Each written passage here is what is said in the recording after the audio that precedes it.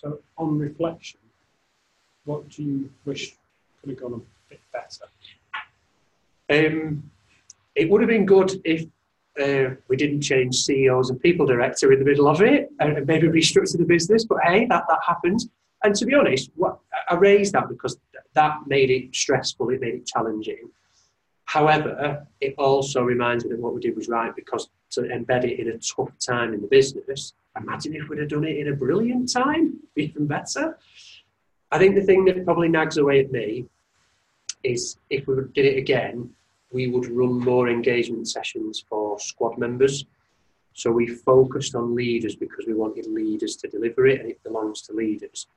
And so what we did from a launch session was that was for leaders, then they launched it to their squad members. However, looking back now, I would run more sessions dedicated to squad members to allow them to answer some questions. And I think if I'm honest, we probably did that with a polite assumption that leaders could answer the questions and be ready for that.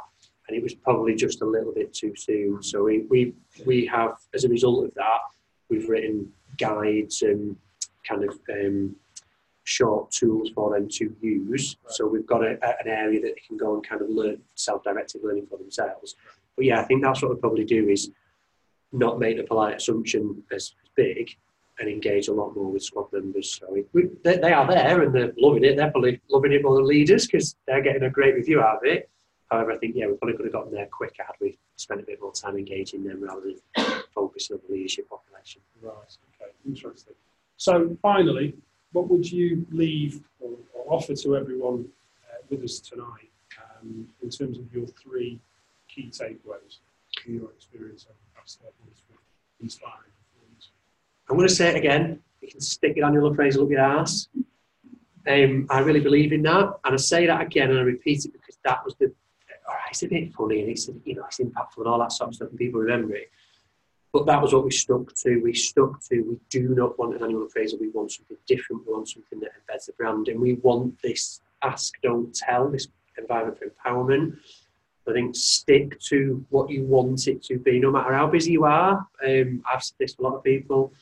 Designing Inspired Performance nearly killed me because it was such a lot of pressure and a lot of time went into it with deadlines to hit.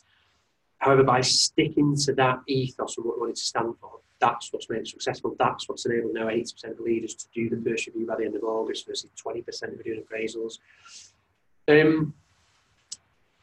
Really focus on creating coaching conversations, not performance conversations. We could do this here. You could do a quick straw poll of people who, tell me how many truly effective performance conversations you've had versus how many truly effective coaching conversations. Coaching conversations will always win. I've thought about that and answered it myself. I've had one, and this is not a lie, I can tell you who was with him when it was done. One truly effective performance conversation in my whole career, which now spans 3 decades and 7 organisations. Coaching conversations, I've had more than that this week, and it's on a Tuesday. So really focus on creating that coaching conversation, because we often stop ourselves thinking managers can't coach. Managers don't want to coach, they want to be better leaders. So enable them to have that coach mindset to understand the difference and allow them to get through difficult conversations. So I think really drive home that coaching conversation, not performance conversation, because the minute it's a performance, they'll start telling you. Yeah. And then I think